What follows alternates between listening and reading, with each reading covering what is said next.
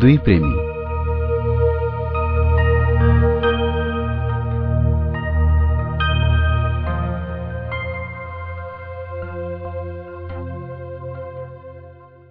तपाईं पनि सपना देख्नुहुन्छ?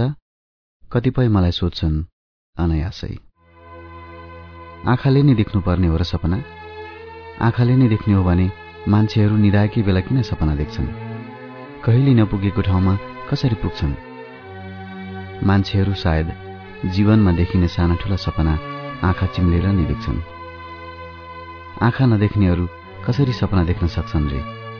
यस्ता आश्चर्य भावसँग मलाई सधैँ हाँसो उठ्छ। केही बेर अघि म सपनामै त थिएँ, शून्य आकाशमा उडेको सपना। आहा, कति आनन्दित थिएँ। औधी रोमाञ्चित थियो मेरो मन। एक्कासी एउटा काकाकुल आवाज सुन्न पुगेँ। कुहिरोभित्र कोही रोइरहे जस्तो। यो आवाज त पानी तान्ने मेसिनको पो रहेछ। यति बेला पनि कराइरहेको छ यो। लाग्छ सहर सुक्दै गएको घोषणा हो। घरबेटीले पानी राम्ररी नआएको गुनासो गर्दै मेसिन बन्द गरे। मैले मुखभित्र टुथपेस्ट निचोरेँ। हात प्लास्टिकको मगमा पुग्यो, तर त्यहाँ ब्रस भेटिएन। टुथपेस्टको स्वादले जिब्रो परपराउन थाल्यो। वरपर छामे, भुइँमा छामे, ब्रस त झोलामा पो रहेछ।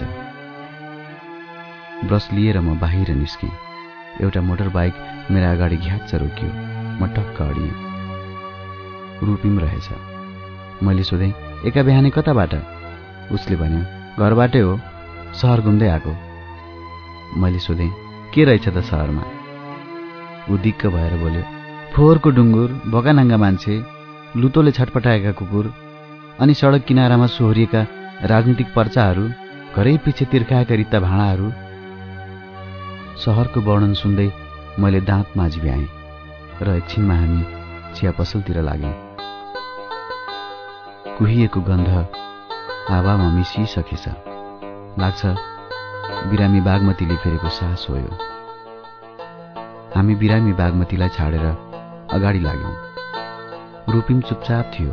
खै के सोचिरहेको थियो? म आफ्नै कल्पनामा हराइरहेको थिएँ। मनमा लुकामारी खेलिरहेकी थिइन् उनी। मस्तिष्कमा उनकै शब्द गुन्जायमान थियो। भास्वत, तिमीभित्र एउटा रहस्यमय दृष्टि छ। कोही भाग्न सक्दैन तिमीलाई छलेर। रुपिमले बाइक दायाँ मोड्यो, फेरि बायाँ मोड्यो र रोक्यो। बबरमहलको कान्छो चिया पसलमा पुगिएछ। खुला आकाश मुनिको चिया पसल। नजिकै अगरबत्ती मगमगाइरहेको थियो। चन्दनको सुगन्ध बोकेर हावा नजिकै बह्यो। चिया पसल सानो भएकाले नाम कान्छो राखेको रे। मैले पसलेसँग ठट्टा गरेँ, अब जेठो राख्ने कि नाम? चिया पसलेले भन्यो, भो यही नाम प्यारो छ भाइ। बिहान दिउँसो मान्छेको बाक्लो चहलपहल हुन्छ यहाँ। धेरैजसो मान्छे नियमित भेटिन्छन्। कोही पत्रिका पढ्दै हुन्छन् त कोही राजनीतिक गफमा व्यस्त। चिन्जानै नहुँदा पनि हात मिलाइदिन्छन् कतिपय। हामी चिया अर्डर गरी पसलको बायाँतिर काठको मेचमा बस्न गयौँ। रुपिमले भन्यो, नराम्रोसँग हार खाएँ यार। मैले सोधेँ, के भनिस्? उसले भन्यो, मेरो प्रस्ताव खेर गयो। मैले फेरि सोधेँ, कस्तो प्रस्ताव?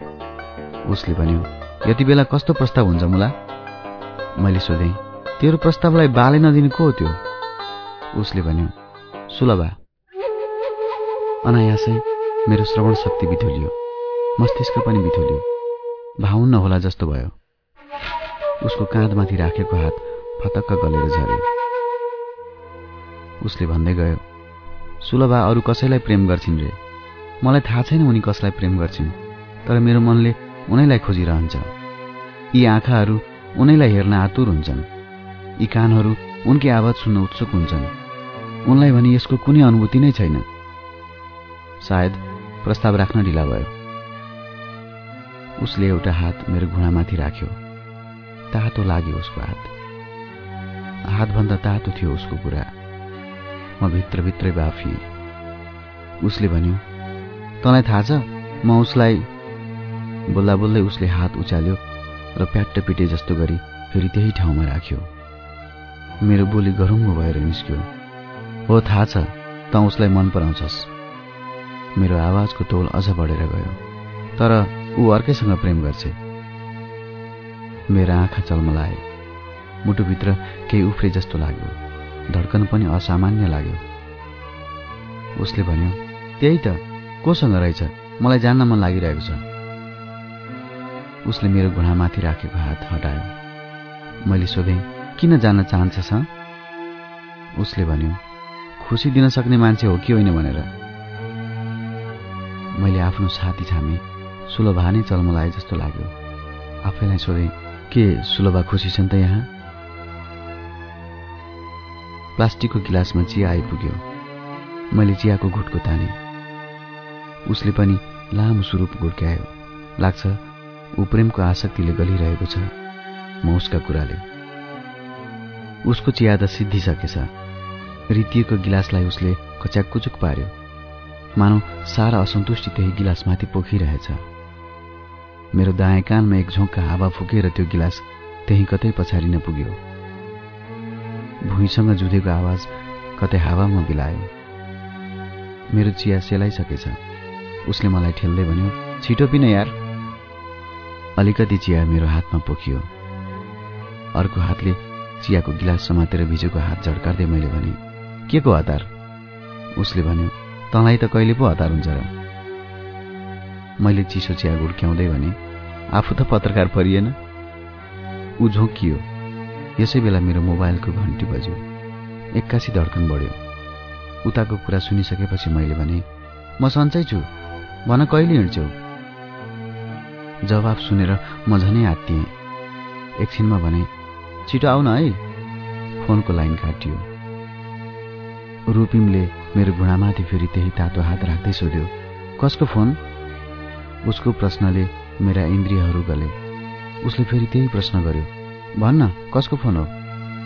मैले ढाँट्नै सकिनँ र भने, सुलभाको।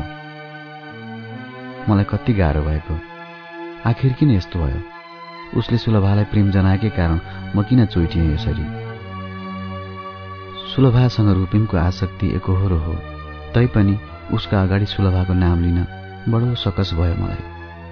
उसले इखालु पारामा सोध्यो, कहिले आउँछौ? मानौ फेरि प्रेमको प्रस्ताव राख्नेछ। सुलभा, मेरो प्रेम स्वीकार। ओहो, यति मात्र सोच्दा पनि मेरो मनमा कस्तो हलचल भएको। म भित्र एउटा अधिनायकले जन्म लिइसकेछ। मैले भने, सुन्नै पाइएन, लाइन काटियो। मेरो अनुहारमा थुक्का छिटा पर्ने गरी उसले सोध्यो, तँलाई थाहा छ सुलभा कसलाई प्रेम गर्छिन्? मेरा ओठ टालिए। उसले मेरो अनुहारमै गढेर जवाफ फर्कियो। उसले फेरिको तातो सासले मलाई पगाल्न सकेन। मैले सोधेँ, तँ भन्न कसलाई माया गर्छिन् सुलभा? उसले भन्यो, तँलाई पो सोध्दैछु मुला। उसको मुख र नाकका प्वालबाट निस्केको पिरो सासले मलाई पोल्न थाल्यो। मैले भने, मलाई थाहा छैन यार। म केही टाढिएँ र विपरीत दिशामा फर्किएँ। झुट बोल्ने तागत थिएन ममा। ऊ एक्लै फतफताइरह्यो। हाम्रो ग्रुपको केटा त पक्कै कोही होइन। थाहा छैन म किन उसलाई यति धेरै मन पराउँछु। मैले सोधेँ, आखिर किन मन पराउँछस् त उसलाई? ऊ बोल्यो, यसको जवाफ नहुँदो रहेछ भास्वत। सुन्दरता नै कारण भए त अरू केटीतिर पनि मनबाट लिन्थ्यो होला। किन सुलभालाई सम्झिने बित्तिकै छातीभरि माया उर्लेर आउँछ यार। ऊ भावुक भइरह्यो। मेरो मनमा चिसो पस्यो। दैहिक कारण हुन्थ्यो भने सुलभा पनि मलाई नभएर अरू कोही सुन्दर युवकसँग प्रेम गर्थिन्। यहाँ म उनको प्रेमी भएर उभिएको छु, जोसँग ज्योति निभेका रिक्त आँखाहरू छन्। प्रेम मनको उपज रहेछ, स्वतस्फूर्त रूपमा आउने आत्मिक भाव। म आफै अप्ठ्यारो मोडमा ठोक्किँदै थिएँ। रुपिमलाई के भनी सम्झाउने? मेरो र सुलभाको सम्बन्धका बारेमा कसरी सुनाउने? साथीको मन नदुखाउन मैले ढाँट्ने निश्चय त गरेँ, तर कहिलेसम्म ढाँटिरहने? उसले भन्दै गयो, खै किन म सुलभालाई यति धेरै प्रेम गर्छु। हिजो आज एउटै कुरामा रुमल्लिरहेको छु। जहाँ जाउँ, जता हेरौँ, सुलभा नै सुलभा देख्छु। यथार्थमा म एक्लो छु भास्वत। मेरो मन नमिठोसँग कुणियो। मैले उसलाई केही भन्न सकिनँ। म आफै सुलभाको आवाज र स्पर्शको तृष्णाले छटपटिरहेको थिएँ। चिसो चियाले न मभित्रको छटपटीलाई पखाल्न सक्यो न चिस्याउन नै, बरु झन्झन तिर्खाउन थाले म। हामी फेरि उही बाटो कोठातिर फर्क्यौं। बाटोभरि सुलभा म भित्र पनि थिइन् र ऊ भित्र पनि।